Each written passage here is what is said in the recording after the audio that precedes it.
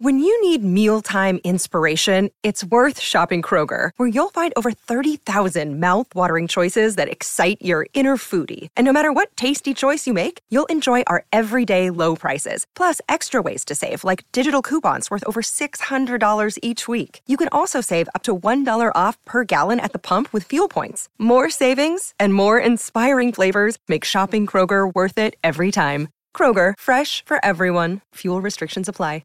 If you're listening now, you're listening to the amazing, colossal podcast of Gilbert Gottfried. And who are you?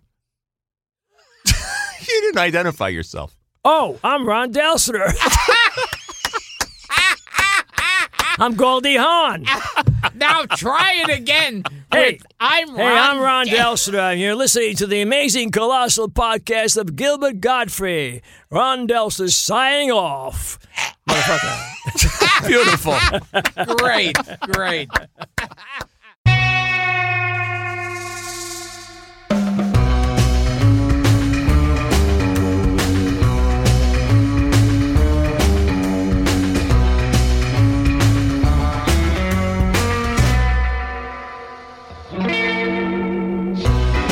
Hi, this is Gilbert Gottfried, and this is Gilbert Gottfried's amazing, colossal podcast.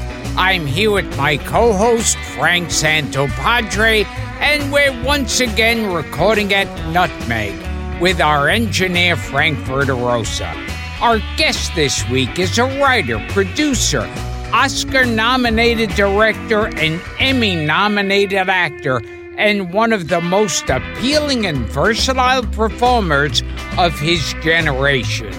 You know him from hit TV shows like MASH, Law and Order, Seinfeld, Sports Night, Damages, The Sopranos, One Tree Hill, Family Guy, The Good Wife, and Unbreakable Kimmy Schmidt.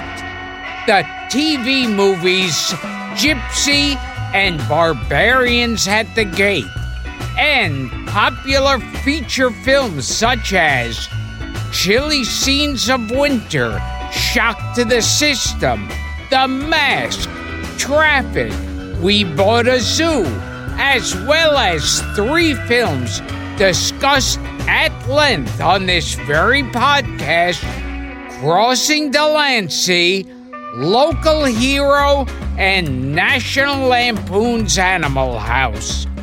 He's also the director of the Oscar-nominated short by Courier, the writer-director of the well-received independent feature King of the Corner, co-starring Academy Award winners Rita Moreno and Eli Wallach.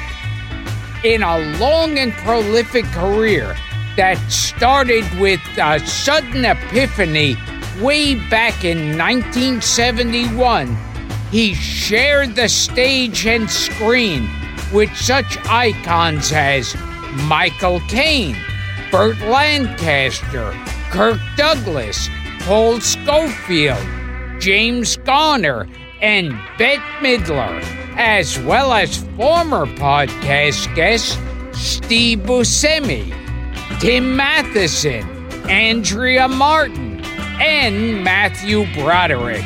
Hell, he's even worked with Brother Theodore, Yvonne DiCarlo, and Professor Irwin Corey. Please welcome to the show one of our favorite actors, and as far as we know, the only person to portray both Richard Nixon and Chico Marx, the charming and talented Peter Riegert. My God, it sounds like I have a career. Thanks for that introduction. Unbelievable. Quite a run. You know, who knew? Almost 50 years. Good for you. And we didn't know we'd have to make our studio wheelchair accessible. Well, I was under the impression only people ambulatory challenged would get into this place. Well, thanks for inviting me, and now I'm a cripple. Yes. Yes, Peter hurt his Achilles. Just we'll fill in our listeners. For those of you who like the Achilles, It's a hell of a tendon. Yeah, when we were setting up the mics and everything, me, you, and Frank were all discussing our various injuries. It sounds like we're in a Neil Simon play. Yes. Going in style. Oh my God! And we had on John Amos, who Amos. had ripped his. He was here with a bad Achilles. Yeah, he warned me, but I didn't listen. Yeah. So you guys figured out where you met. Yeah. Yes. Yeah, my memory was that it probably a good 3-4 years ago there was a celebration for the National Lampoon at the public library. And you told me a story. I always remember that you were making a film and you called up Eli Wallach and you said you'd be interested in him working in the movie. I had met Eli through his son Peter in about 1973, 4, 5. Peter's girlfriend at the time, Karen Kay, was working in this improv company that I was in called War Babies. And I would see Eli periodically. Anyway, 2003, I directed this feature, King of the Corner. And it was a part for the father. So I called up Eli. And, he's just as gruff as can be. And he was 88 at the time. Mm-hmm. So I said, Eli, I got the money for the film. And I said, I'd love you to do it. And he said, who am I, the old Jew? So I said, well, actually, the young Jew has been cast. He said, I'm an actor. I can stretch. Buddy. I said, well, you ain't stretching for this one, buddy. What a career. He's had Eli Wallach. It was amazing. And at 88, we were having lunch on the set one day, and he looked at me, and he just out of nowhere, he said, I think I got 10 more years. Wow. And I think he had 10 more years. Wow. Yeah, just like that. Jeez. Yeah. And he It was kept fantastic. acting. Isn't that Cameron Diaz picture, The Holiday? He's probably still acting somewhere. Somewhere. I mean, Let's hope. He was extraordinary that way. He is the real 6 Degrees of Kevin Bacon. I mean, he's just been with everybody. And an extraordinary actor, great human being, and an awful lot of fun. I introduced him. There's a what's the film awards in January? National Film Board. The D.W. Griffith? No, it's not that. I think it's the National Board of Review. National Board of Review. Something like Yeah. that. Anyway, I was the MC this particular year, and I was going to introduce at one point Eli, who was going to give an award to Elmer Bernstein, who wrote the music to The Magnificent Seven. So I introduced An Animal House. An Animal House, that's right. And so I'm introducing Eli. I mentioned the first time I ever saw him, I was 15, down in Florida at a triple bill, an outdoor theater triple bill, on a biology project with my high school, 15 high school kids. And I saw this guy, and I said, Eli, this Mexican rode in, and I did my impression of Eli Wallach as the head of the gangsters, the Mexican tribe. So I did this, and I introduced Eli, and Eli walks up, and the first thing he said was, "That's the worst Sammy Davis Jr. impression I've ever heard." So then he introduces Elmer Bernstein, and he says to Elmer, as Elmer's coming up to get his award, Elmer, if I would have known that you were going to write the music that you did, I would have ridden my horse differently. And Elmer Bernstein said, "You idiot, I wrote the music to how you rode your damn horse." That's great. But only Eli could imagine which one came first. But he was, what an amazing guy. I read a story that Eli Wallach at one point broke his hip. He was old and he broke his hip, and I think he had to have it replaced. And he was sitting there in the hospital, and the doctor said, "Eli, I want you to get up and walk to me." And he kept saying, "No, I'm in too much pain. I can't get up." And his wife was there, and the wife said to the doctor, she said, "Tell him that you're the camera." And he said, "I'm the camera, Eli." Walked, and he got up and walked over. Yeah. He was, there used to be, or it probably still is, there's a doctor every time you have a job in a movie or TV show, you have Yes. to get a physical. And I can't remember the name of the doctor, but Katz, I think, Dr. Katz, down on 5th Avenue and 10th Street, 12th Street. That's where everybody goes. So I was getting ready to shoot this film that I was going to direct. And I go there and I meet the doctor, who's usually a very chatty guy, and he's completely quiet. He's not saying anything. And the opening scene with me and Eli in the movie is he says, "I'm shrinking." And I say, "What do you mean you're shrinking? You look fantastic." He said, "What are you talking about? I'm the size of a peanut." This goes on and on for about 3 minutes. Anyway, I'm sitting with the doctor. The doctor doesn't say anything. And I'm kind of confused because usually he's like talking away. And he checks off everything he has to approve my getting into the film. And the next words out of his mouth are, "I'm shrinking." And I look at him and go, "What are you talking about?" He said, "Look at me. I'm the size of a peanut." I said, "What's going on?" He said, "Eli was just here. He did the entire first scene for the lady." That's great. He's a character. Was a Now, character. those doctors who examine you for movies Yeah.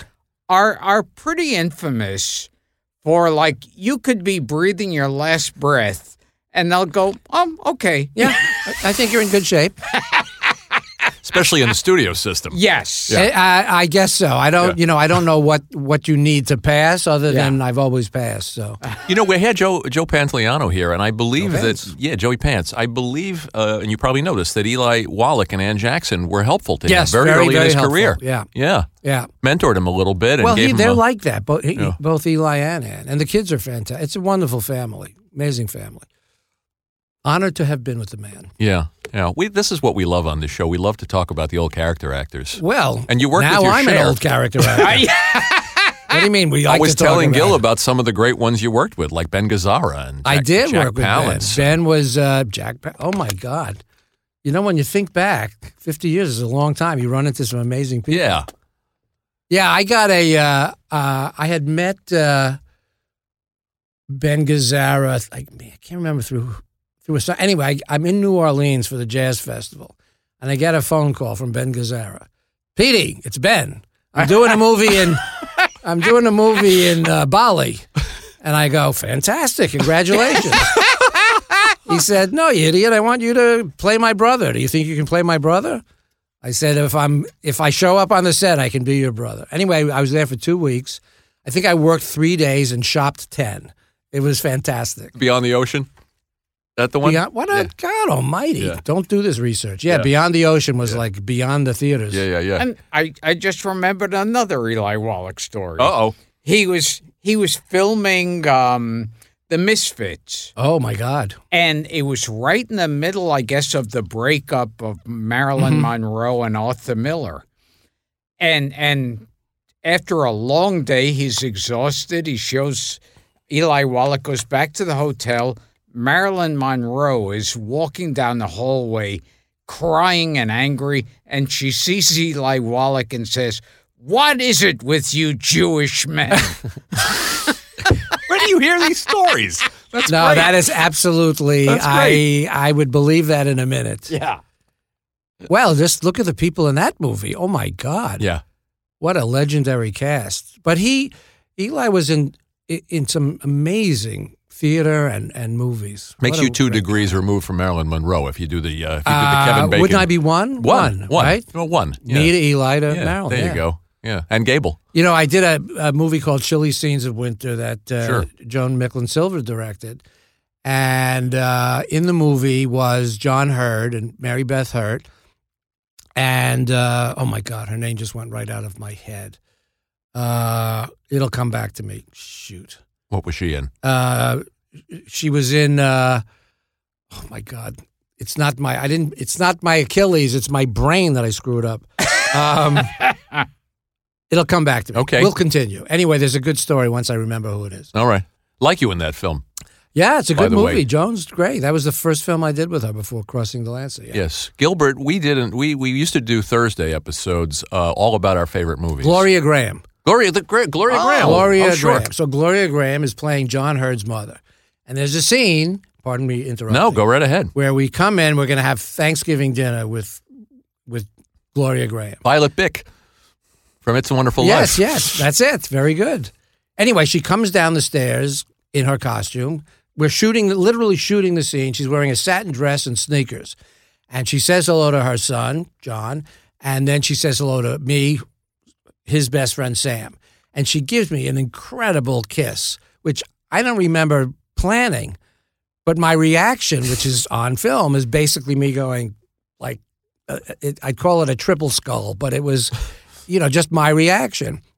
So we finished the scene, and all I kept thinking is, Gloria Graham kissed Humphrey Bogart. Does that mean I kissed Humphrey Bogart? By 1 degree of separation? She kissed Jimmy Stewart. And I've been kissing a lot of interesting guys. Yeah. I think she's in The Big Heat, too, with Glenn Ford.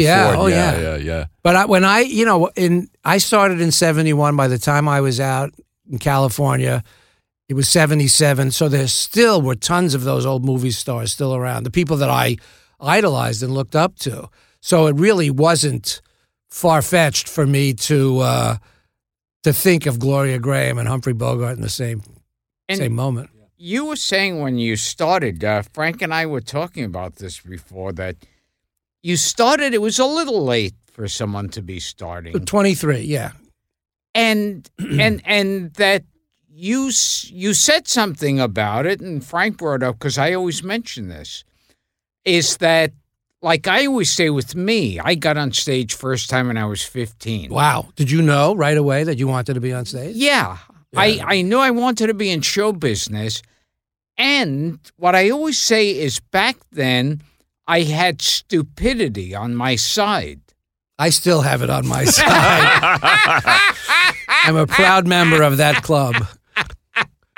Yeah, late is, I didn't realize it was late. I worked with Paul Scofield on a movie called Utz, directed by a Dutch director named George Sluizer. And Scofield was certainly one of my idols, and we were having lunch one day in a hotel in Prague, and we're making small talk, and he keeps calling me Peter, and I'm calling him Paul, and all I'm thinking is, I'm calling Paul Scofield Paul? And we're talking and making small talk, and he said to me, I can't do his voice, but it's this magnificent British voice, and he said, when did you start, Peter? And I said, start what? He said, acting, dear boy. When did you start? And I said, I was 23. And he paused and he said, late. And That's I went, great. wow. Because, in England, the idea of a theatrical career goes back 400 years. It's not like a frivolous thing.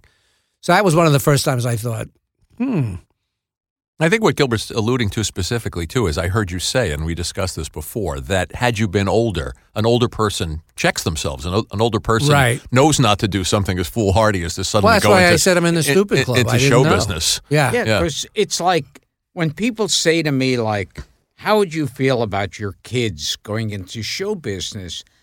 I feel like I would understand them saying to me, we're going to make money by going to trash cans in the street and taking out soda bottles and turning it in, because that would make sense. That actually makes sense. That was your plan B. Yes.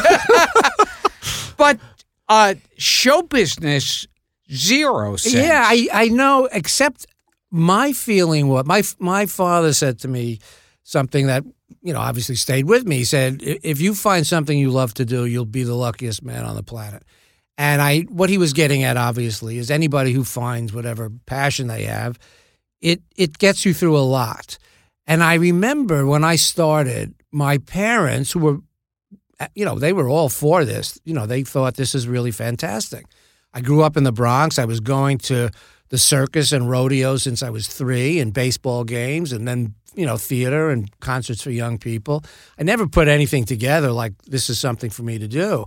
So when I started, and like we said, 23 already, a lot of my folks' friends, and I guess some people in the family, would try to encourage my parents that he'll figure it out and he'll end up having a serious life, and this is just a phase he's going through. And of course, I'm sure they were thinking that there's no security in show business, but as we've certainly learned today, tell me a secure job. There isn't one. That's true. And so I think even though it was late, I was lucky enough to get things that encouraged me to keep going, and I got lucky enough to have a career out of it. But I would think if I wouldn't discourage somebody. I mean, I've had that much fun. I'd be honest about how loony this is and how hard it is to, get a job and sustain a career. But hell, give it a try. It just hit you on New Year's Day? I mean, that was 1971? I actually did. I was working at the, remember the club downstairs or the upstairs? It was a joint on 56th Street off of 6th Avenue. I think there was clubs upstairs and a club downstairs, and you were either working at the upstairs or the downstairs or the down. Anyway, I was serving drinks on New Year's Eve, and I probably made $75. And in 1971, $75, that's a lot of money.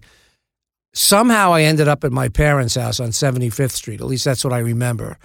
And I woke up the next day, maybe 10 o'clock, 10:30 in the morning, and the first thought that hit me as my eyes saw daylight was, I'm going to be an actor. It was literally those words, and it was as clear as the clearest thing I ever heard. Now, had I fantasized about it or thought about it? I'm sure I did. But that was the moment that I actually said, okay, I'm going to do this. It's interesting how you put it together too. No family in show business. You just decided I'll call friends. I'll put headshots together. Yeah. I didn't even know what a headshot or what it was. You just said I'll figure it out. I knew two people I graduated University of Buffalo in 1968. So I called a couple of friends up. One of them was Ronnie Silver. And I said, I'm going to do this. I think, oh, I'm so sorry. That's okay. We edit. Thanks. I like it. That's usually my fault at this point. It's my agent with a job. And I said, so how do you do this? I'm gonna do this. It was January 1st. They said, well, you need a picture and a resume. I said, okay, a picture, I guess that's of me. They said, yeah, it's called a headshot, and it's something that you hand in at the audition. And then you give them your resume. And I said, what do you mean a resume? They said, a resume of all your work. I said, Ronnie, I did a play in high school and a play in college. I don't have a resume. He said, make it up. I said, make up what? He said, make up the resume. I said, how do you make up a resume? He said, invent the name of a theater company. Pick a small town in any state. Clever. And give yourself a part, like you played Riegert in the Sunshine Players in Keokuk, Iowa. And I said, and you do the whole resume like that? He said, you fill up the whole resume with all this phony crap. I said, so you lie? He said, it's acting. That's what we do. We're liars. We're professional liars. So I said, but won't they check? They said, no, they know you're lying. If you come in with a resume that full and you look like you're 18, they know you haven't done this job. I said, so why am I doing this? Well, to make it look like you're a professional actor. Anyway, in my demented head, I'm thinking, okay, if everybody's filling up their resume, what if I do the opposite? So I made a resume that was all blank. It was like one line from a high school play and another line, blank, blank, blank, blank, blank. And at the bottom of the page, I wrote, Bella Abzug's aide de camp in her election in 1970. Right, because you were a social worker. Right. You worked for Bella so Abzug. that was that blank page. And my thinking was, I'm not going to get a job because of talent. It's going to be through some charming conversation. So if I can, this is how I was thinking. If I can get them to comment on this blank page, and if I can get them in a conversation, whoever that was, maybe I'll charm the pants off them and I'll get a job. Well, I started, the first audition was January 2nd in a theater on, I think it was 4th Avenue and 4th Street. In one of remember the 70s, what it was like back then. So there were no windows in this brownstone. It was freezing cold. And all I kept thinking was, this is the theater. But that was the theater. And about 6 weeks, about 2 or 3 weeks went by, and I had an interview at a theater called the Omni Theater on West 18th Street. And I just went on my way and was getting rejected from here and there, handing in my silly resume with a picture. And then about middle of February, something like that, I get a phone call from this theater. And they said, the person who we hired dropped out. We'd like you to play the part. And I said, fine, great, okay. So I it was no money. It was off Broadway. And I said to them, just out of curiosity, why did you hire me? They said, we had such a great time talking to you about your resume that had nothing on it. There you go. We thought. So that was pretty smart for a 23-year-old to know that you needed a conversation piece or some other way in. It just was my instinct that it wasn't going to be through the traditional. I mean, I might get lucky, but I never went to acting school, so I had no vocabulary. But I had chutzpah. So. Yeah, a lot of chutzpah. Yeah. How soon did you play Chico in Minnie's Boys? Chico was 1973, so relatively quickly. Relatively soon. About 2.5 years, yeah. I was working with my improv company, and one of the actors was a woman named Marcia Myers, and she was good friends with Louis Stadlin, who had created Groucho, and in the 1970 version on Broadway with Shelley Winters. Shelley Winters, yeah. So they were going to be doing a 10-week touring company of Minnie's Boys, and Louis said he would recommend me to play Groucho. Well, weeks go by, nothing happens, and I get a phone call. I'm living on Horatio Street in the Village between Hudson and 8th, and it's like 10 o'clock in the morning, and the producer calls up and says, hi, I'm so-and-so, and we'd like to offer you the part of Chico. And I said, you want me to audition for Chico? He said, no, we'd like you to play Chico. I said, I thought I was going to audition for Groucho. And they said, well, Louis Stadlin is going to play Groucho. I said, oh, okay. And you want me to come in? And they said, yeah, we want you to play Chico. How soon can you get here? I said, where are you? He said, we're on 8th Avenue and 50th Street, wherever the rehearsal hall was. I said, and I'm trying to think as fast as I can, I don't know how to do Chico. I mean, I kind of know how to do Chico. Groucho I can do. So I said, I can be there in about 45 minutes. They said, fine, as soon as you get here, we'll introduce you to everybody. And over time, quickly I realized, oh my God, they're giving me this job. Somebody must have dropped out. And it was actually Irwin Pearl who created the part on Broadway, who had gotten ill, and they needed a replacement. So I take the bus up. I don't take the taxi. I take the bus up, trying to think, Chico. Okay, how am I going to do Chico? I said, well, they're brothers. I'll do Groucho with an Italian accent. Pretty good. It's pretty close. So I did Groucho with an Italian accent. Anyway, we get there. I get there. The producer-director introduces himself, and he says, we're on page 24, and pushes me on stage. And it was my first equity job. It was $325 a week. And I'm not a singer. I don't sing. I mean, I can carry a tune maybe, but not in front of 1,600 people in the Philadelphia Playhouse and around. You're not a song and dance man. I'm not a song and dance man.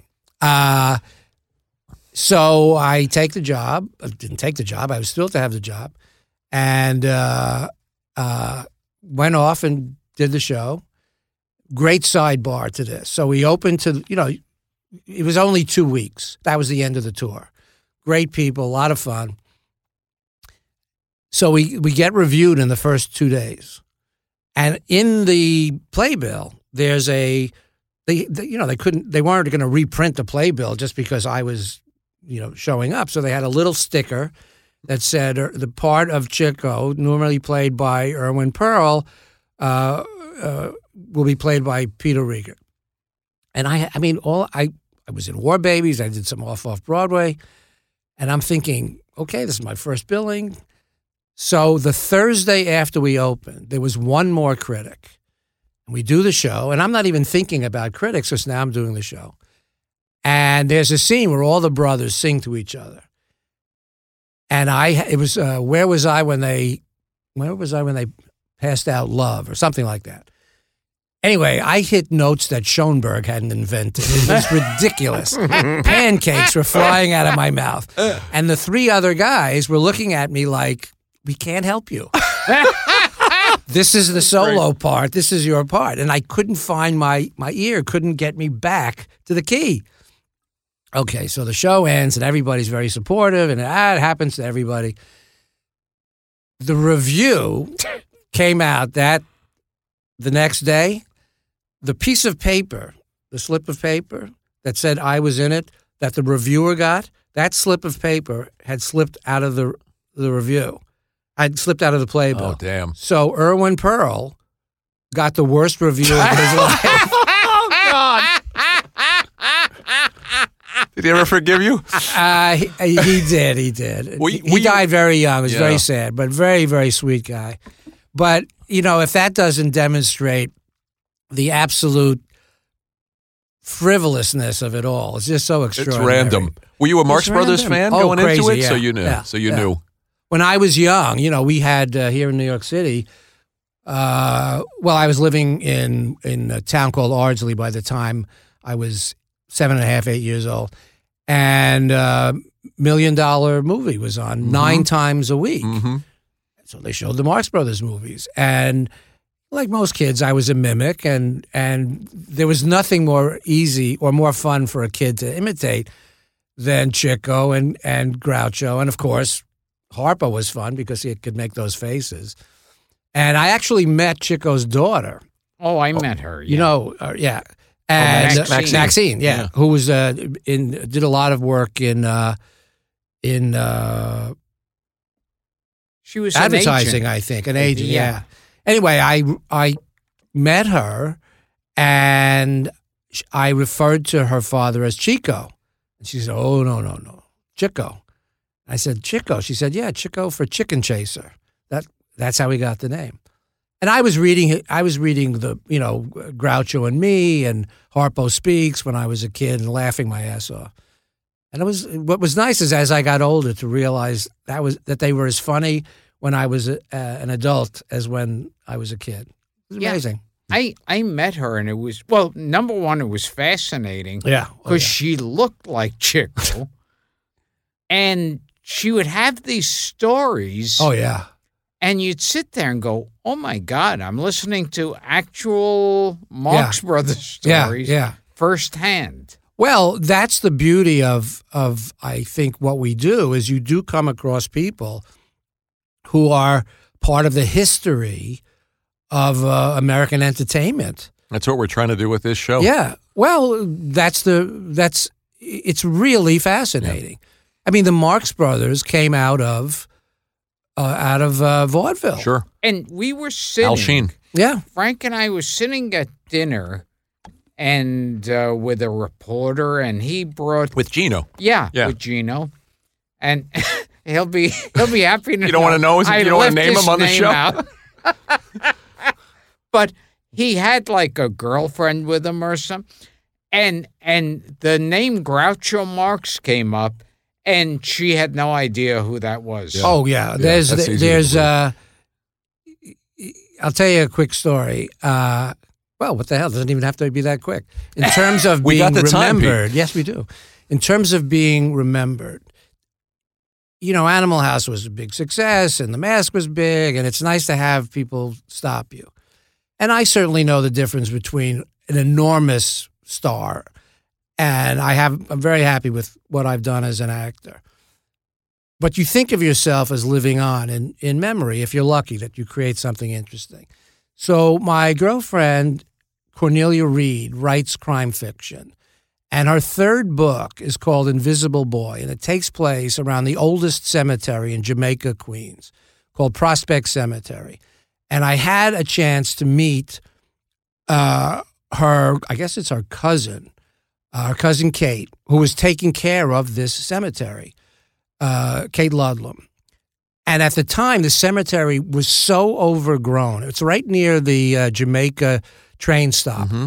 You really couldn't even tell. It just looked like a forest. And we walked through this forest. And as we got to the end, towards the original, close to where the original was created in 1658. That's 50 years after Henry Hudson dropped anchor in the bay. And she shows me the gravestone of an actor named James H. Hackett. And it's so overgrown, the mulch is almost halfway up. James H. Hackett. And all you can see is JHH.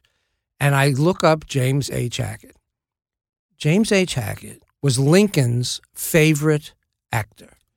He died in 1878. His obituary is one of the most extraordinary things I have ever read. And it goes on and on in this beautiful 19th century language about how amazing this man was. He was so famous for his portrayal of Falstaff. This is in the obituary. He was so famous for his performance as Falstaff that it would be several generations before an American actor would have the courage to play that part again. And I'm sitting there going, oh my God. And he wrote books about interpreting Shakespeare and how to play Shakespeare. The most famous actor in New York City theater, and I had no idea who he was. That's fascinating. And that cured me like that about fame and how, look, it's amazing to think in 100 years there will be people going, Marlon who? Yeah, scary. It's scary, but it's actually kind of good. It's very humbling. By the way, I think we know Lincoln's least favorite actor. Yes, yes. But the funny thing is, it won't be 100 years. Well, yeah, that's the thing. I just push out that far, but yes, of course. Like right now, they're saying Marlon who. No, I totally agree. But this was so extraordinary. Well, I remember watching a movie on TV, one of those, I guess the Harper movies, where Paul Newman was the detective. Oh, yeah. And he's in a scene with Rabbit Wagner. Right. And Wagner, as a joke in the scene, does a Cagney imitation. Right. And I thought, oh, God, nobody watching this is going to know who James Cagney was. And then I thought, nobody is going to know who Paul Newman or Robert Wagner. Yeah, it goes fast. It goes very fast. Let's hope that isn't true. I mean, part of the reason we do this show, and I told you outside, is to keep that kind of history alive. We've had 6 or 7 people here who work with Keaton. Buster Keaton? Yes, Chuck McCann. He was my idol. Yeah, James Cameron worked he with taught me how to act, Buster Keaton. There you go. I don't mean literally. I mean, I would, when I started, since I didn't have any acting background in terms of studying, my instinct was to go and look at Keaton and Chaplin because they were people who didn't go to acting school. They were people who learned how to do this as a craft, as apprenticed people. And I thought what they did was so extraordinary. And I really studied how they put their characters together, and their histories were extraordinary. Do you know how Buster Keaton got his name? Yeah, he used to get tossed into the audience. Houdini, Harry Houdini. Yeah. He was a real buster. Because his parents, I think they made a Keatons. harness. Yeah, it was they sewed a suitcase handle to his coat. That's correct. And at the end of the act, the father and the mother would argue with each other, and Joe Keaton would pick up his son, who was 3 years old, and throw him into the backdrop. And that's how he got his Buster name. It was amazing. He had his own studio at 21, I think. Yeah, because Houdini would watch them and said, you should call that kid Buster. Yeah. Well, just the idea of thinking of vaudeville and Houdini watching Keaton. I know. It's great history. It's just fantastic. Yeah.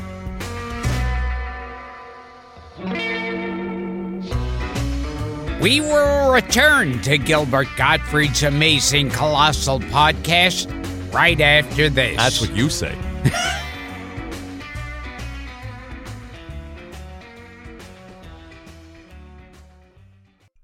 It's Frank and Gilbert time. Yes, it's Frank and Gilbert time. It's Frank and Gilbert. It's Frank and Gilbert time. It's Frank and Gilbert. It's Frank and Gilbert time. And now, sadly, we return to Gilbert Gottfried's amazing colossal podcast.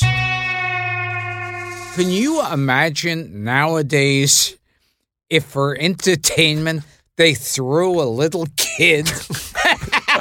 Different times. Yeah. Where the child labor laws were lax. Oh, yes. as well. Well, that's why he used to wear a beard. You know, they made him look. They thought they were making him look like a midget. That's right. By the way, even the mother and the father, they all dressed the same. Because they knew that, you can't throw a child into the scenery. We've had, I think, 4 or 5 guests on this show who worked with Keaton. That's amazing. Yeah, a couple who worked with Chaplin. Not Chaplin. God. Harold Lloyd? Groucho. Yeah. Wow. And one of our guests worked with Al Sheen. Joyce, do you know Joyce Van Patten? Sure. When she was a kid, she Oh was in my a Broadway. God. She was on a Broadway show with Al Sheen. Well, that's why.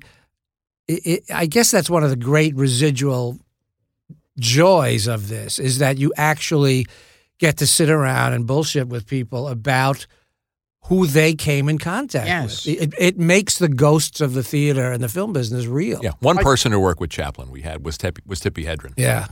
Because she's in Countess from Hong Kong. Right. And we had on James Caron, and he knew the Three Stooges. Yeah. That's what we did. That's the fun of this, is the people, the stories of these people. Yeah, absolutely. When they're gone, the stories are gone. Yeah. And he said that Moe was a major Shakespearean fan. I wouldn't be surprised. Yeah. Yeah. I wouldn't be surprised. And you go, it's impossible to envision it. Well, if you think about, none of us can predict the part, the job, the event that's going to give us a career. You just don't think that way. And when it happens, do you ride that horse to the end? I mean, what do you do when you're given such, you're given a life like that? It's just extraordinary. You have a lot of perspective on this stuff, and I've asked this question of other guests, but for a guy that in 1971 woke up one day and said, I'm going to be an actor. There was no It was literally, I'm going to be an actor. But you must have had a couple of pinch me moments when you're suddenly the only other person in a scene with Burt Lancaster. That was amazing. Now, the great thing about working with your idols or people you admire is, especially if you're working together, is you only have about an hour of aw shucks, and then you got to be an actor. That's it. But I mean, Burt Lancaster, I'm sure I flattered him up and down the highway, but eventually I got to do the scene with him. But in 1963, I went to the March on Washington. I was 16 years old. I went with my cousin and my mom's cousin, Dorothy Hardy. And my folks usually would go to these events and take me to these events. But for some reason, they didn't go to the March on Washington, the I Have a Dream speech. So I get home, and I said, gee, was it on television? Did you see it? I didn't know what was going on. All I knew was there were 250,000 people there. They said, oh, yeah, you made history. I said, what are you talking about? They said, this is an historic event. What happened today is one of the most amazing things in modern American history. It's going to transform our country to the good, and it was extraordinary to watch. And we're sorry we didn't get to go with you, but we're really proud that you were there. And they said one of the more interesting things were all the celebrities that were there. And they mentioned Marlon Brando and Charlton Heston. Charlton Heston was there, absolutely. And Burt Lancaster and blah, blah, blah, blah. And I loved Burt Lancaster because he was, again, another actor who you could imitate. Yeah. You just couldn't resist going, is that you? And his laugh and the whole thing. So when I worked with him, I told him the story of going to the March on Washington. And I said, were you there? And he said, as a matter of fact, I was. He said, I was in Paris making a movie called The Train. And I collected 2,000 signatures of all the Americans who were in Paris and brought it as a gift to Martin Luther King, who, when he would visit in Los Angeles, would stay with Burt Lancaster. Amazing guy, Burt Lancaster.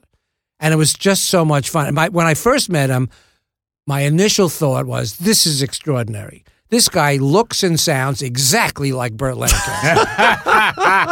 You got to work with Kirk Douglas, too. Well, briefly. Briefly. I mean, I was, I think we were in a scene together. Yeah. I don't remember a lot of conversation. When you said Al Sheen before, because, of course, Al Gallagher Sheen was the Sheen. uncle of the Marx Brothers. And when I was talking to Maxine Marx, one of those moments where she mentioned Al Sheen, and I immediately I put my hand out and immediately started to sing, absolutely, Mr. Gallagher. And she grabs my hand, shakes it, and goes, positively, Mr. Sheen. Superb. And it felt to me like a lightning bolt. Yeah. connecting me with the Marx Brothers. That's Well, nice. that's exactly what the Gloria Graham story. I mean, you want to, it's iconic. You want to touch something that you feel part of in a way that's beyond just having a job. You're part of something. You're part of this insane tradition in which people fill a room as perfect strangers and turn themselves into an audience. This thing with lots of eyes and this extraordinary attention. I want to just talk about Local Hero just for a couple Sure. just for a couple of seconds because my wife and I watched it Saturday night and it just holds up. Holds up pretty good, It holds yeah. so beautifully. Yeah. And I was watching and I said to my wife, I wonder how often Peter pops this in and can watch it. I mean, there's the old question about watching yourself Sure, on screen, sure. but Yeah. that one, I don't watch it a lot. I just remember it so well. I mean, every once in a while, I'll see it pass by on cable or something. 35th anniversary.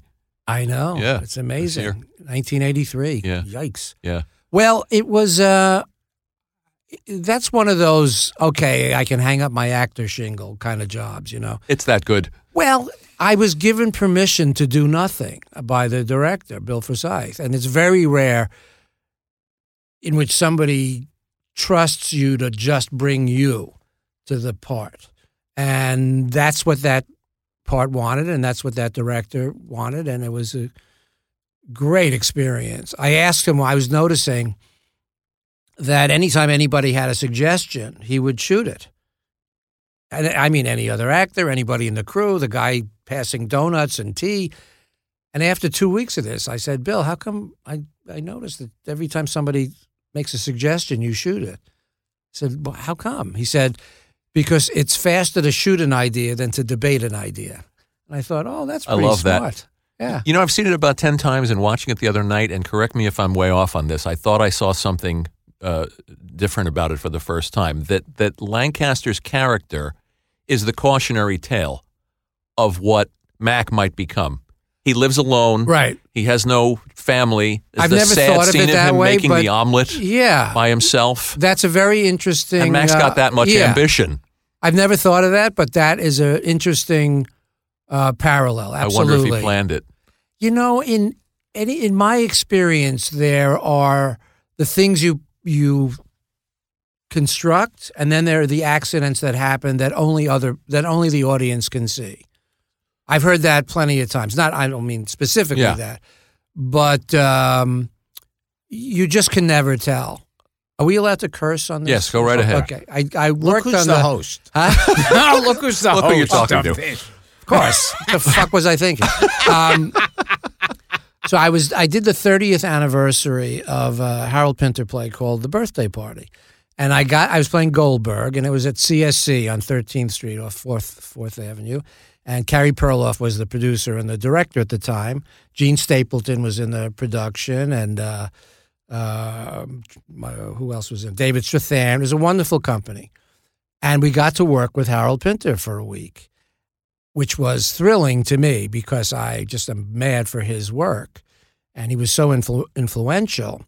Now, I know that you can't really ask a creative person what they meant, but how often am I going to get to ask Harold Pinter what he meant about something? I mean, most people can't recognize what he means anyway. So we were chatting together one day, and I said, Harold, I have to ask you, this passage here, what does it mean? And he said, Peter, I wrote this play 30 years ago. I have no fucking idea what it was. And basically, he was endorsing what I had come to believe, which was you write the play or direct the movie or whatever you do, and then it belongs to the audience, and you're on to the next thing. It's a movie that's about things that are important. Yeah. About not missing important Yeah. things like the Northern Lights and getting so caught up in yourself and your ambitions. I think so. that I think so. You miss the bigger picture. But I think that's, McIntyre is a character who is learning what he doesn't have. And what he doesn't have is happiness or peace of mind. All good performances. Oh, great performance. Yeah. Mr. McIntyre in Scotland, Mr. Happer. Should I transfer him to Mr. Fountain? No, let me have him. Yes, sir. Happy here, McIntyre. I'm watching the sky, sir. It's doing some amazing things. It's got everything. Reds, greens, kind of shimmering, and it's got a noise too, like a far-off thunder, only it's softer. I wish you could see it. I wish I could describe it to you just like I'm seeing it. Be more specific, McIntyre. You're my eyes and ears there. Give me details. Sir, I'll give you the colors first, sir. It's white and green and red. I'm sorry, that's the phone box. Oh, it's blue. It's just blue. It's like a shower of color. Tell him it's the Aurora Borealis. I have some more information, sir. It's the Aurora Borealis, but it's beautiful. Ah, you're a lucky man, McIntyre. I haven't seen the Aurora since '53 in Alaska. We will return to Gilbert Gottfried's Amazing Colossal podcast after this. And we have to, of course, get to Animal House. I've heard of it. Yes. How did that come about? I was in California, and my agent, a wonderful agent named Eddie Bondi. Actually, his nickname was Eddie Book 'em Dead or Alive Bondi. I love it. Because he had booked a woman who'd been dead for 6 months and got her the most money she'd ever earned. Fantastic. And he was pissed that she had died. Anyway, he had gotten me the audition, and it was me and thousands of other actors who looked like they were in college. And I think I went in 4 times. My memory is that I auditioned with Tim Matheson, but I must have met them earlier. Or maybe I met Michael Chinich, the casting director, first. I can't remember. But my first memory was me and Tim auditioning. And I think there were 3 or 4 auditions. There was the last one was me and Karen. And I got the job, and all I knew was that it was incredibly funny. And the part Ramis wrote for himself. Yes, Harold was not happy that he wasn't cast. Wonderful man, Harold Ramis. But he was really not happy that I got the job. And Tim Matheson, when he was on the podcast, told us that, and it seemed very strange for someone like Belushi, who's a wild man and on drugs and drinking and all that. He had a schedule of going there, filming the movie, and then rushing back to New York, doing Saturday Night Live, and then rushing back. Yeah, he would come back on Sunday. I think he shot Monday, Tuesday, Wednesday. He probably left Thursday because they were shooting Friday. And yeah, that went on for 6 weeks. And we had 1 week of so-called rehearsal, basically us just hanging out together and getting fucked up. But it seems so strange for someone like Belushi, who... I don't know how far into whatever his demons had taken him were, but he was really well prepared. I mean, it was as professional a relationship as I've had with any actor. He was always ready, always. I mean, he lights up the screen. Yeah. Oh my God, his imagination is just extraordinary and very free. I mean, he was really, really free on camera. It's not an easy thing to do. I mean, John was a brilliant sketch comic, but creating a character for an hour and a half, that's a different animal. And unfortunately, he was just really getting into some command of that when he died, which is such a shame. Yeah.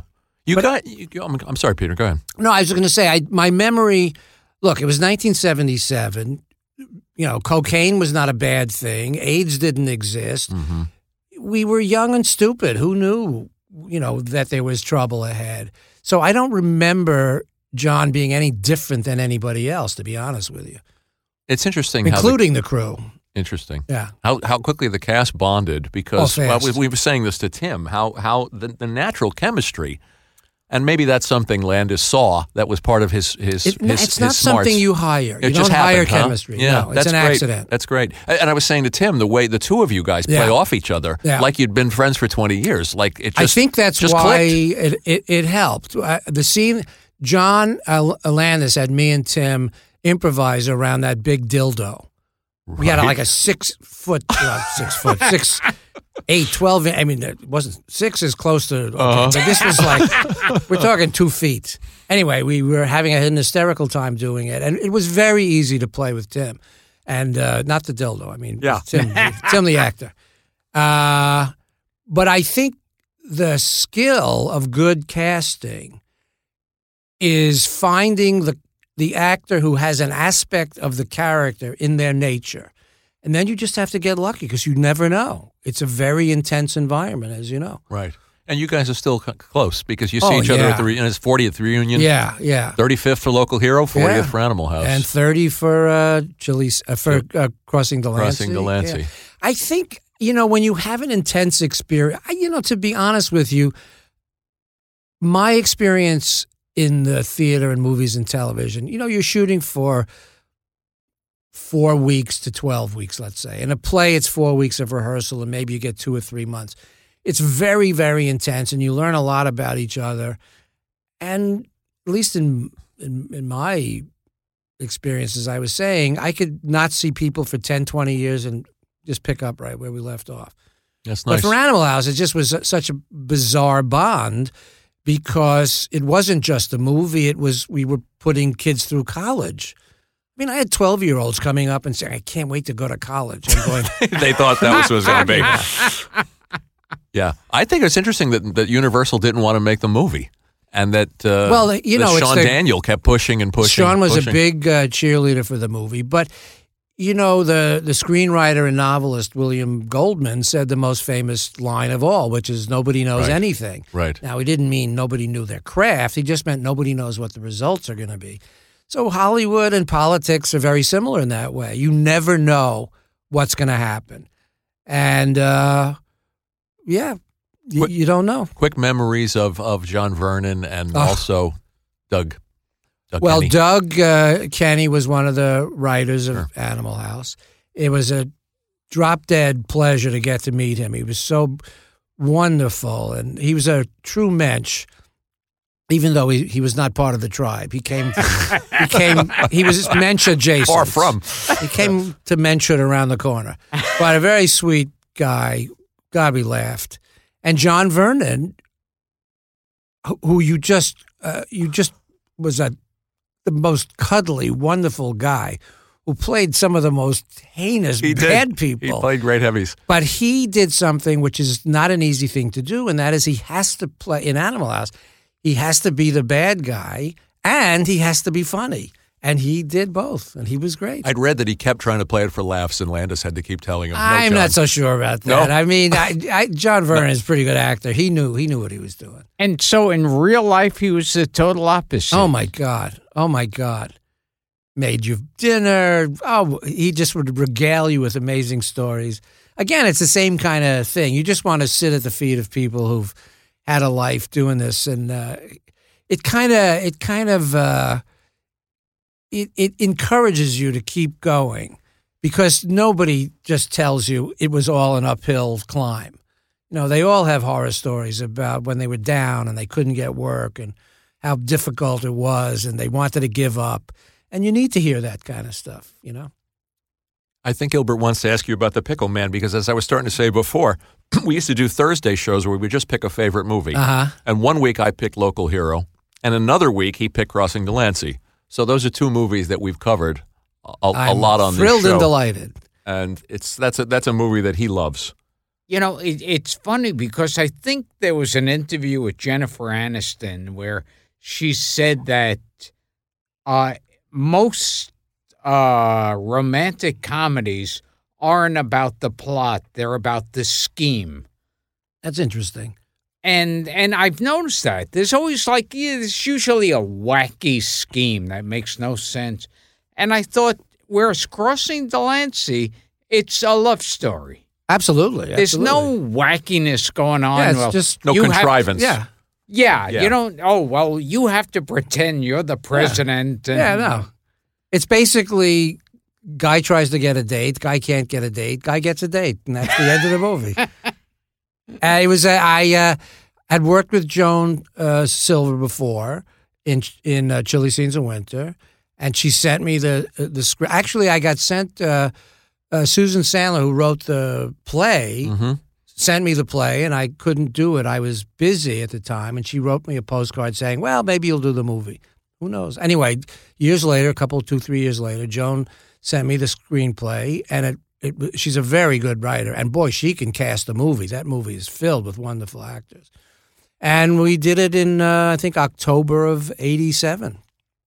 And it was great fun. And it was nice to play, talk about being a mensch, it was nice to play a mensch on film, which is not an easy thing to do because you have to be unaware of your menschness to be a mensch.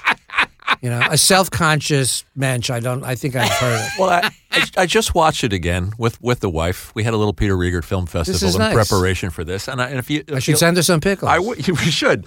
If you'll allow me to say, it's interesting because he's a character that is confident in who he is. He's comfortable in who he is. Yeah. Yet you play it with such vulnerability. Thank you. To be honest with you, walking that line. I think that he was. It was a character, a man who was comfortable in his shoes. He knew who he was. And that is not something you get to play every day. Because it's sort of like what you were saying, Gilbert. You don't have to be completely falling apart to play a character in need. Everybody's in need. And he was in need of love and affection and attention. And but he sure knew who he was. He's attracted to her. He doesn't want to. He's not afraid to show it, but he doesn't want to be hurt because he catches on very quickly to the fact that there isn't a mutual attraction. Yeah. And yet he doesn't abandon any of his principles. He tells her off in the classiest way possible. Very well. That's a great scene when she tries to set me up with her girlfriend. It's great. And she apologizes, and I say, well, it's okay. She's very nice. I like her. I'd like going out with her. Did the studio offer to do it if they changed it from Jews to Italians, or is that bullshit? It could be bullshit, but it certainly is not a surprise. It would have horrified Gilbert. I heard crossing the Po River, crossing Mulberry, Mulberry. Yeah. I heard that Mean Streets. You know, Scorsese wanted to make it because he identified with all of it. And the studio said to him, well, we want to do it, but right now black films are really popular. Oh, because they're saying that again today. Yeah. So they said they'll make Mean Streets, but all black. Well, he wasn't the director for that. All his work was autobiographical. Yeah. But the beauty of that, as crazy as it is, there's something reassuring in how idiotic it is. It's kind of like watching politics today. It's really amazing how stupid people are. But I asked one of the executives at Warner Brothers, I said, how come you're only releasing this in about 300-400 theaters? And they said, well, we don't think it's got a wide audience. And I said, well, why is that? They said, well, it's too ethnic. I said, you mean too Jewish? They said, oh, no, too ethnic. And I said, do you remember a movie last year called Moonstruck, which won the Academy Award? That was pretty ethnic. Yeah. They wouldn't bite. It was amazing. Interesting. Well, also, that's another story when they were putting on when they were making the Mary Tyler Moore show. They said originally she was supposed to be a divorced woman. And one of the execs said, no, we can't have her as a divorced woman. There are two things that the country hates: divorced women and Jews. Oh, God. They were also afraid that the audience would be too stupid enough to think that she had divorced Dick Van Dyke. Oh, my God, that was part of that was part of their aversion. You know, we like movies that capture New York too, and that's a movie. That's a movie that captures absolutely. New York. Well, we shot the all over Papaya the place. King and I started out. I used to work down on the Lower East Side at a settlement house on Eldridge and Rivington. So when we were shooting down there, it was like I didn't have to do any work as an actor. I mean, I knew those streets. I knew those pickle stands and all. And I remember there's a line. I forget the word she uses, but Amy Irving says, it's such and such. And I say, I know what it means. Yes. Right? Yeah. Yes. I can't remember what the word is either. Shit, I just saw it. Yeah. That always stuck with me Yeah. as like one of those perfect moments. Well, it was at the opening night screening. The audience cheered after I said, "I know what that means." It was really, I can't remember what the word. You was guys either. just did a reunion. You and Amy and Joan. Yeah, and Joan. We did a Q&A down a at couple of years ago. Down on Was it Film Forum? Film Forum. Yeah, Yeah. thank you. Yeah, on Horatio Street. Because that was that moment where it shows the character. It's like, you know, I'm a simple character, but I'm not stupid. Yeah, and I think it's amazing what the audience is always smarter than we are. And they knew what the story was. Inherently, they understand this is going to be a story about a woman making the wrong choice when the right choice is right in front of her eyes, which is true about all of us. And I think that's good writing when the audience is ahead of you and can root for you or root against you. And waits for her to come to her senses. Well, that's little bit. kind of the story. Yeah. Look, I'm sorry if I've seemed ambivalent, confused. I know what ambivalent means.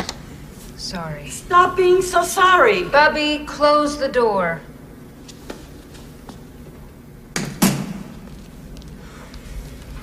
I heard you and Marilyn had a good time. Yeah.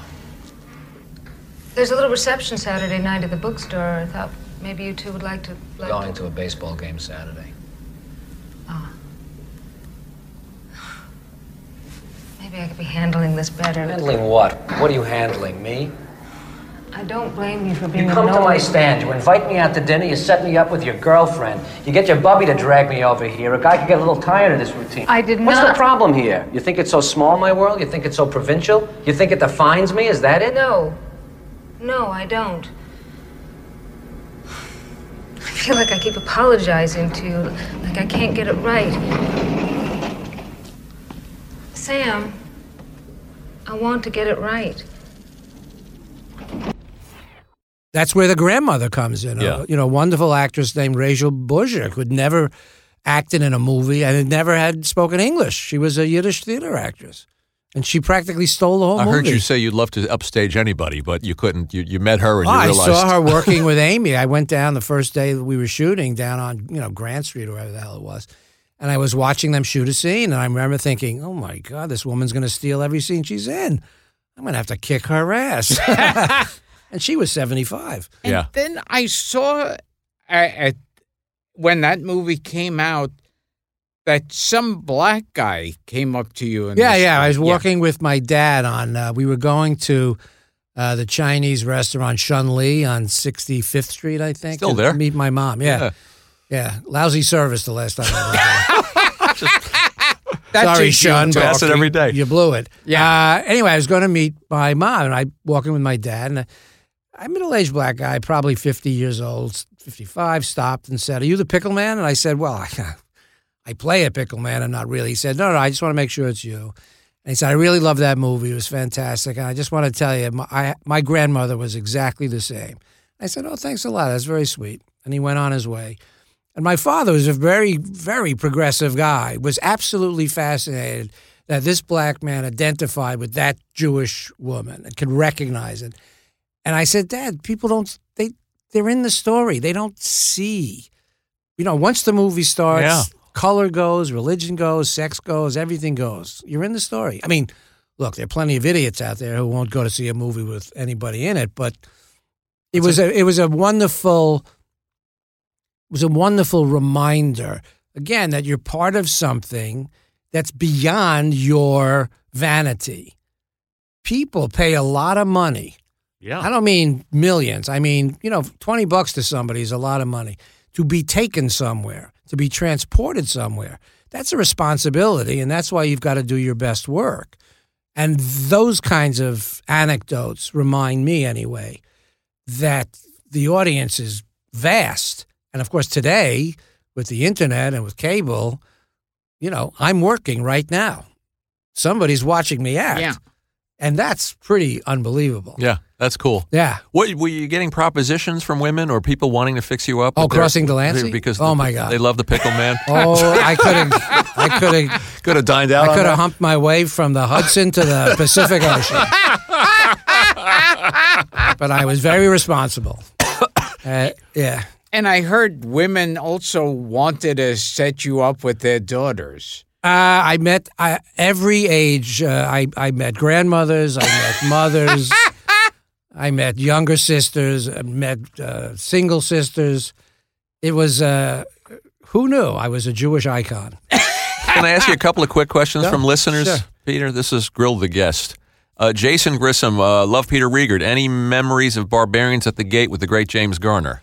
I loved working with James Garner. Again, another wonderful cast.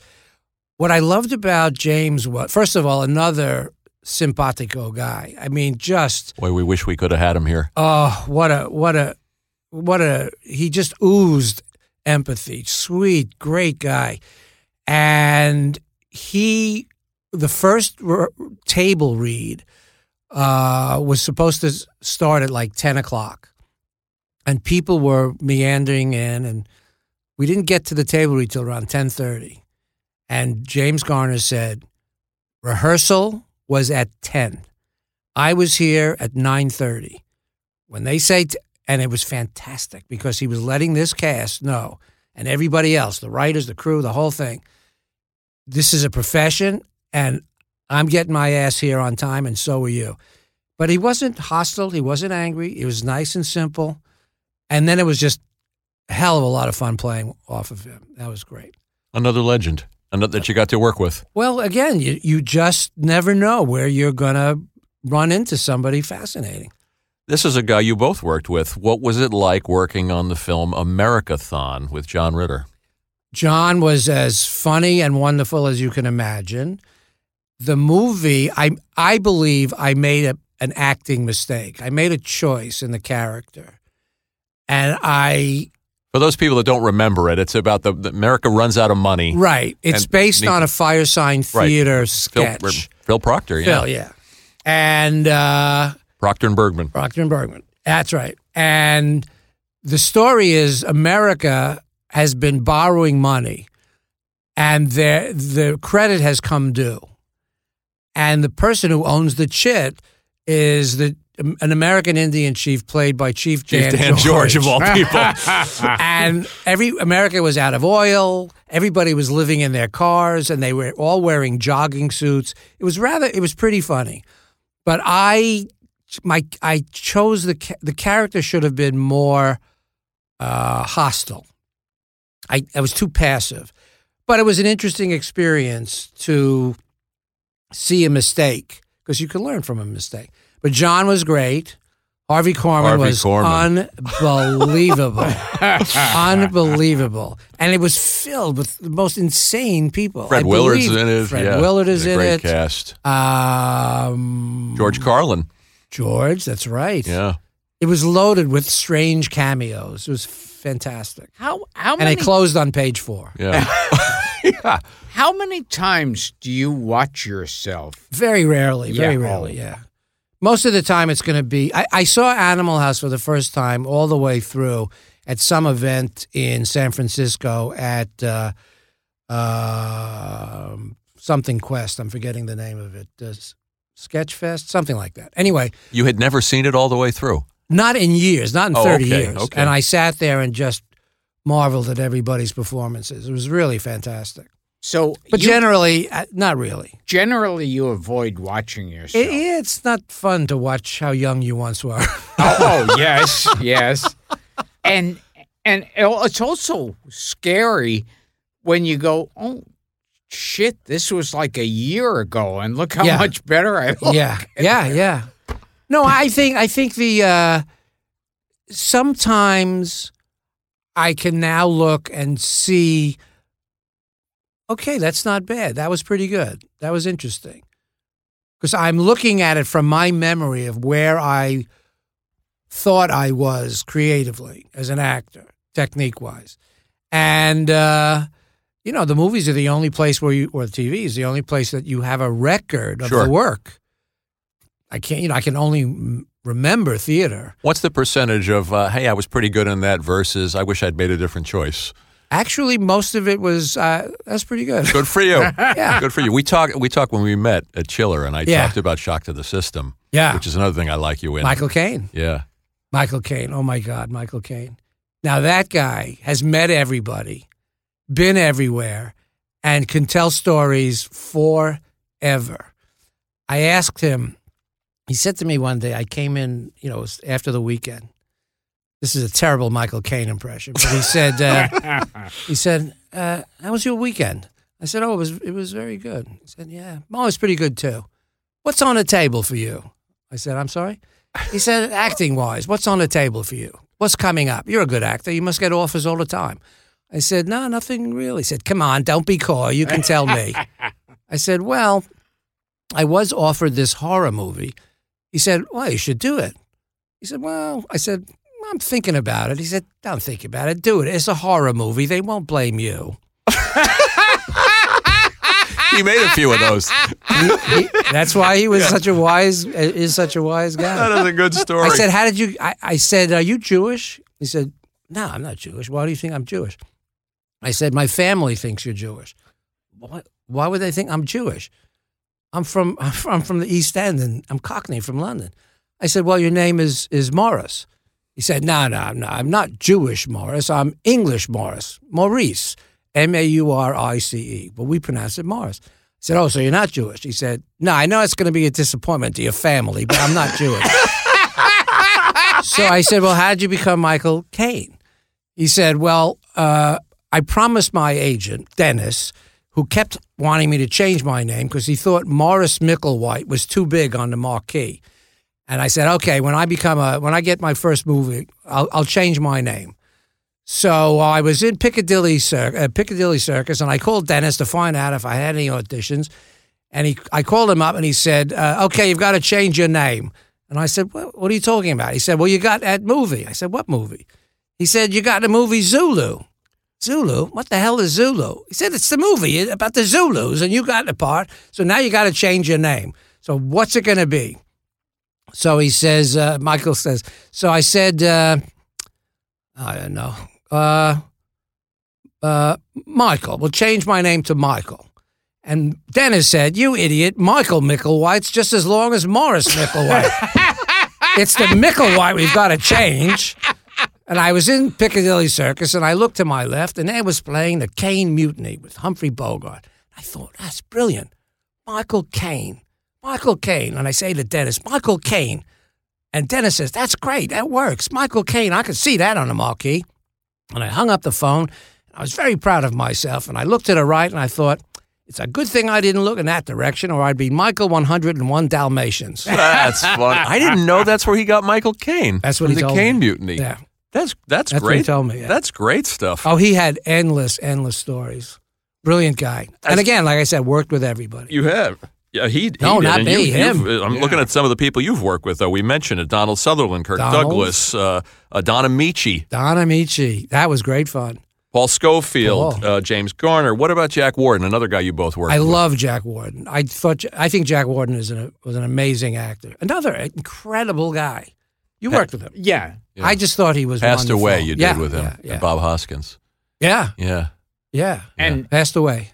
The amount of movies Jack Warden was in was like incredible. 100 or something. It was ridiculous. We could do whole episodes on Jack Warden. He talking comes up a lot. about famous people and who's a star and who's not a star.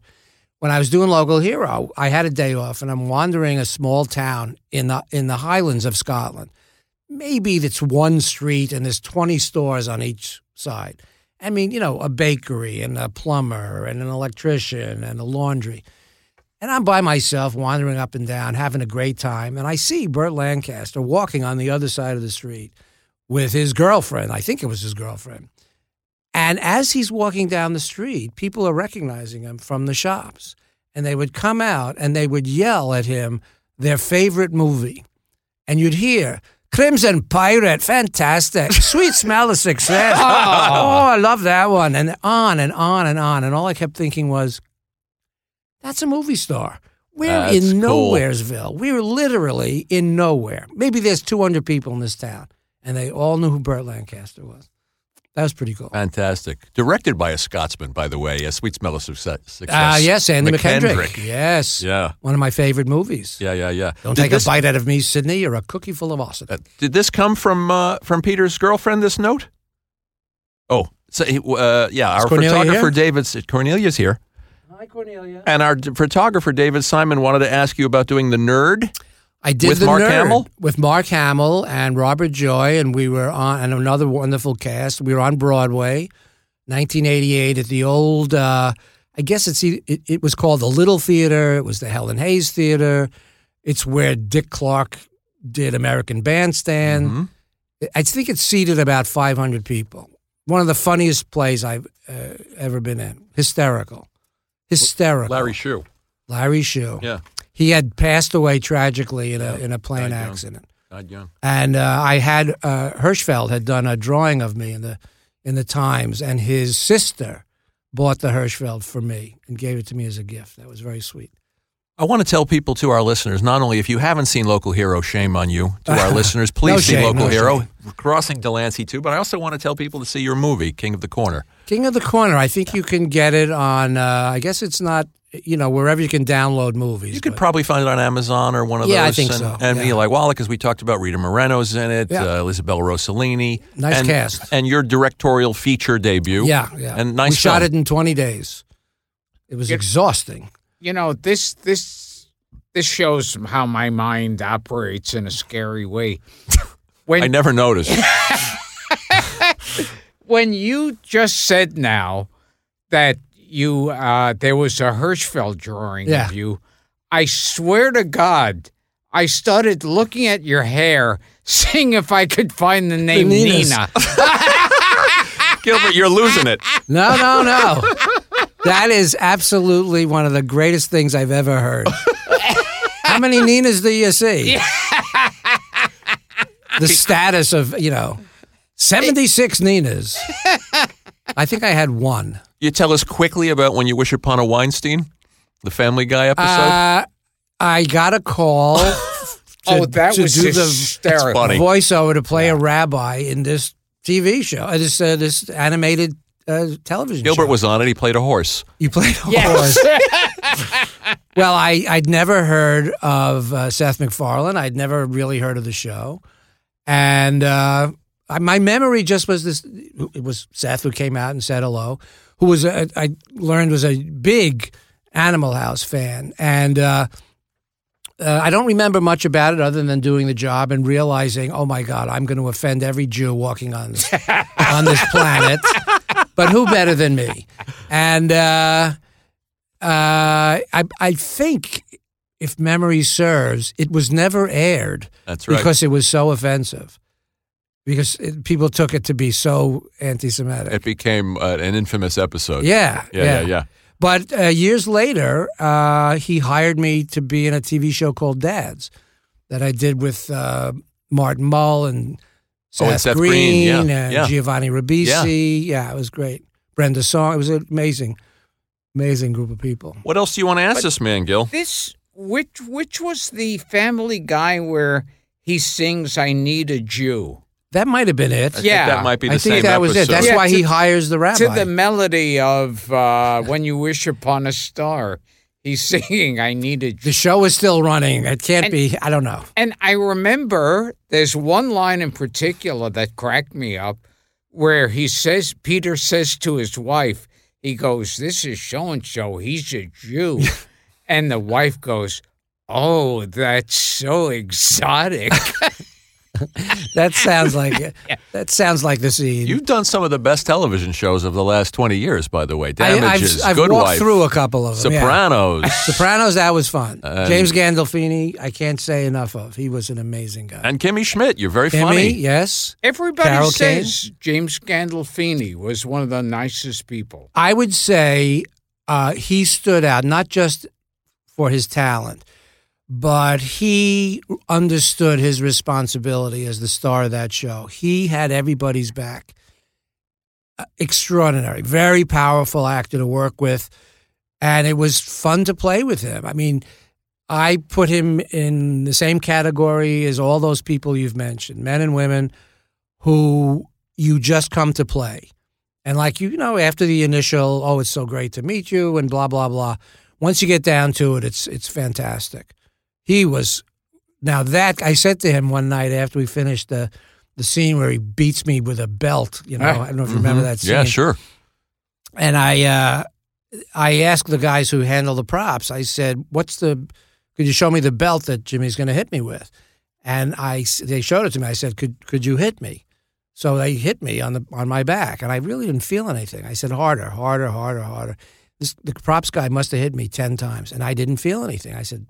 He said, it's styrofoam. You're not going to feel a thing. So I went to Gandolfini, and I said, listen, I think you can really go to town on me. This belt is made of styrofoam, and I had the properties guy hit me, and I didn't feel anything. And he looked at me like I was some mad method actor or something. So he went over and had the properties guy hit him with the belt. And once he was satisfied, we did the scene, and he was able to put all that anger into the physicalness of hitting me with the belt. And, as the night ended, it was 3 a.m. or something, and he was waiting for his car, and I just said, do you know what the word mensch is? He said, I've heard of that word. I think I know that word. I said, well, you're a mensch. It's been a real pleasure. And we'd see each other periodically. And when he died, which of course was a shock to everybody, I hadn't seen him in a while. I'd call him a couple of times to see if he wanted to be in a film that I was working on or trying to write and direct. Anyway, some months passed, and they were going to have a memorial, and I didn't know when the memorial was going to be. And I just happened to be up early and was watching some ridiculous news show in the morning. And they announced that at St. John the Divine up on 110th Street, the memorial for Gandolfini was happening. And I ran in the shower, hopped in a taxi, got up there. Everybody was already inside. And on the barricades are all the cops who were protecting all the celebrities that were there and the people in general and the mourners and the family. And thank God they recognized me because they just let me right through, and I got to see the whole memorial, which I was proud to be part of. But it was because of, one, my respect for who he was, but because of what he gave me personally, that he reached out to make sure that I was comfortable. That's a rare quality. That's nice. Yeah, very special. We had Dominic here, too, and he sang for us. Dominic, another madman. He was in my movie, I know. Too. He played the funeral director. Yeah. He was here. He sang, Brother, Can You Spare a Dime for us? I'm going to send you the clip. Oh, please do, It'll break your heart. Yeah, he's got stories, Dominic. Yeah, what a great guy. Yeah. Well, again, that goes to what, this whole program, as you say, is about. One person leads to another person you could spend your life listening to these stories. It's like being in a shtetl, hearing from the old... That's why we like doing this. It's a showbiz shtetl. Chaim Yunkel, what was this like when the Cossacks were last here 15 years ago? Oh, don't talk about Cossacks. Well, this has been Gilbert Gottfried's amazing Colossal podcast with my co-host Frank Santopadre, and we've been talking to a man who kissed Humphrey Bogart. We hate to wrap this up. We have another guest. You got some nerve. I know. You know Carl Gottlieb? He wrote Jaws. Carl and I go back at least 50 years ago. Do you? Yeah, our paths have crossed. He's coming on next. So. Is he here now? No, he's going to be on Skype. Oh, hi, Carl. From L.A., not yet. But thanks, man. You make this easy. Hey, you guys made it easy. What a pleasure. You want my good side or my bad side? So we've been talking to Peter Riegert. Do you want the talented facade or the untalented facade? We got the pickle man, Gil. He's here. Yes. Call me Gherkin. And Boone. Thanks, Peter. You're a mensch, too. Thank you very much. My pleasure, guys.